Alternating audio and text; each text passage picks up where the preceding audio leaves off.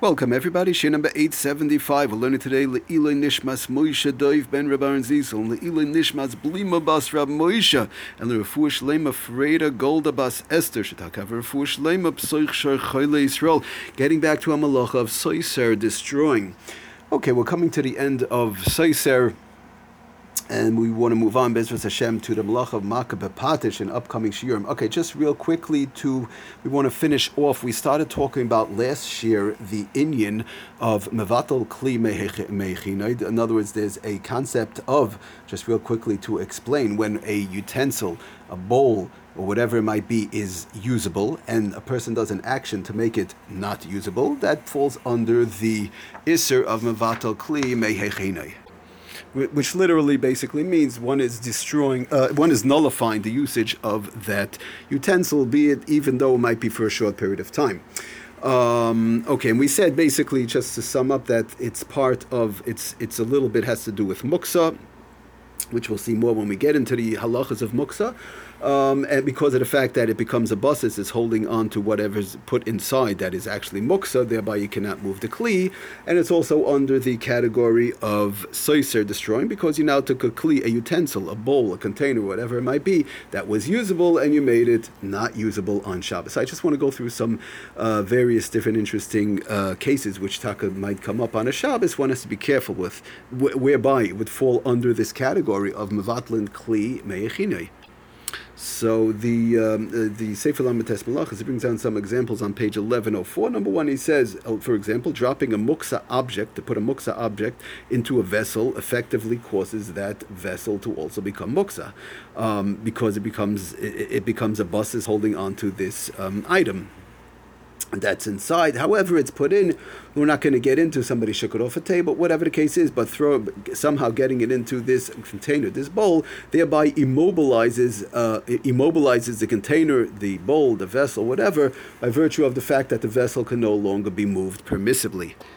So just to see a few cases how this works, this Isri brings down, the Shulchan Aruch brings down in Siman Reish Samach Hey. He says in Reish Samach Hey Siv Gimel, Ein noisnim kli b'Shabbos tachas aner lekabel shemen hanoitev. Now one should be careful not to put a bowl, a kli under candles, for example, where there's oil, lekabel shemen hanoitev, and let's say the oil is dripping down. You don't want it to get on the table. Oil. We're talking about oil now, not the wax. We'll see in the Mishnah Berurah, and the oil is dripping down. It shouldn't get on the table. Shouldn't get on the floor. So I'll go and put a bowl, a regular usable bowl, regular usable utensil under the oil. It should drip in over there. No, you can't do that, says the because of the fact that one is now making this utensil not usable. Now, just the Mechaber does say, you can put it there from before Shabbos. We're talking about, these are cases, all these cases are on Shabbos itself. Before Shabbos, you can put it there, but V'shemen anoitev, he says, also l'stapik mimenu b'Shabbos. But that oil is not allowed to be used on Shabbos itself. Okay, but to put the kli there before Shabbos, that's fine. So our cases we're talking about is when one is doing it on Shabbos, that's where the problem arises. It tells us the Mishnah Berurah, let's say somebody has regular wax candles, right? So they want to put it they'll just put a bowl or a kli or a utensil or a plate maybe over there, and just in case it falls down, it could be dangerous, right? Somebody puts a container or a plate or a bowl under the candle that might be a little bit shaky because they don't want it to fall down. Chas v'shalom could be a problem. It's the fire, lighting something or whatever, so when it goes on the bowl, it'll automatically fall down or fall out, or blow out or whatever it is when it falls down. So that, he says, that is okay, says the Mishnah Berurah in Sifkat and Hey, right? Umaniach sham kli sheyipol al hakli.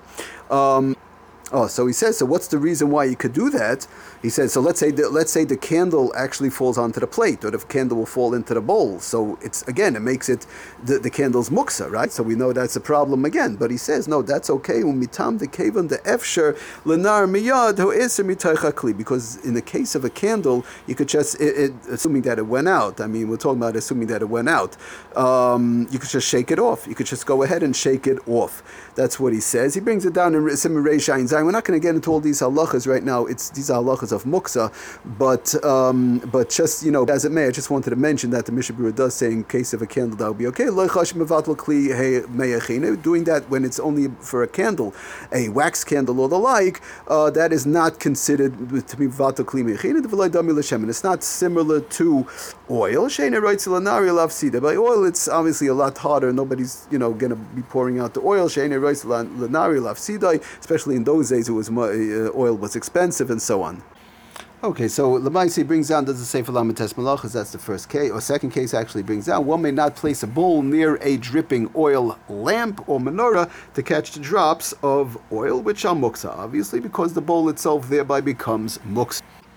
Okay, the next case he brings down, which we spoke about a little bit last time, just to go a little bit more into it, if a putrid water, in other words, discussed water, davamos and so on, is leaking from an overhead drain, for example, or a pipe or the like, one may not place a basin, right? You want to put a basin, again, a plate, a bowl, a kli, or whatever, under the leak to catch the offensive liquid, the water that's coming out. It doesn't smell good or whatever, and thereby this water is lemaisis muksa, because of the fact that this basin, this bowl, this container then becomes muksa as well. So that's another thing to be careful. Again, the same thing, like we said, a sewer pipe drain or the like, putting a basin under the leak to catch the offensive liquid is also to do, again, mevatel kli meyechinai, because of the fact that you're making it now muksa. You're making the kli, this utensil, this bowl, this basin is now becoming muksa.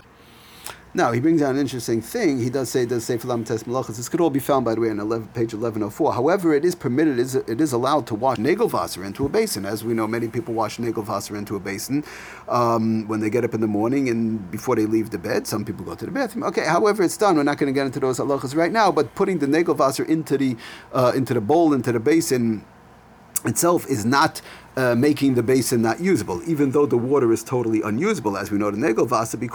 But he says it's allowed because the nagelwasser water itself is not putrid. In other words, it's not the davamois. The nagelwasser water itself is, even though we're not going to use it, it's technically he brings down, it's really drinkable. I mean, obviously we don't drink it. You have to get rid of it. It has to be, you put it down the drain or whatever. But the bottom line is, it's still clean water. It's still, even though it has a ruach ra on it, but the mice, it's still clean water, as opposed to a leak, in a dirty roof, or a leak coming out of the sewer system or whatever. These type of waters obviously is not usable b'chalal at all. So he says it does not nullify the basin. It doesn't nullify the kli or the container to which it's poured into, and that would not be an isser of mevatel kli meyechina. In other words, nullifying the kli. That would be okay to do on Shabbos. Now, just to read in the back, he brings this down from the Bir Halacha. Lamaisa that the Bir Halacha, I don't know exactly where he brings it down from, but Lamaisa he brings down in Ha'ara number 70 in the back. Bir Halacha, Sham dezela mikri ein eroi de ein aleim shum iser element nei rachra. Like we said, shayra aleim. It's only because of the rachra. Le mikri ein eroi. It's not considered that it's not usable. It's technically usable, rak. But the Bir Halacha does say, and he brings it down, does it say Falam Tes Malachas, rak imhu ma'urav betit sheyared min agag. But if that bowl is going to start, if it taka gets mixed somehow with dirt, some stuff was leaking down, and even with the negovasra, with the dirt inside of it, so then you would be running into a problem of sheyesh leim isal kol panim midrabanan. That would be falling into the isra and vato kli meyechina again. But if it would be mixed with some dirt inside, but plain, clear, regular negovasa, it would not be a problem of using that bowl or container or the like. Just one more quick case he brings down coming up now. Sukkis. It shouldn't happen, but sometimes it does rain on Sukkot. He brings down, similarly, if one has a leak in the shlach, one has a shlach, which is the covering that goes over the sukkah, which we've been talking about a lot in the lachas of Oyal Arai.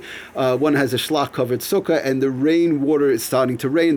There's somehow a hole or whatever. The rain water leaks through the schach into the sukkah, or whatever the case is, and it's very dirty water, not usable water, like we said, and it's unusable as it filters through the shlach from the dirt and top and so on. One may not put brings down to the Sefer Lam Tes Malachas, one may not put a container, a bowl or a plate or the like, under the leak to catch the dirty water.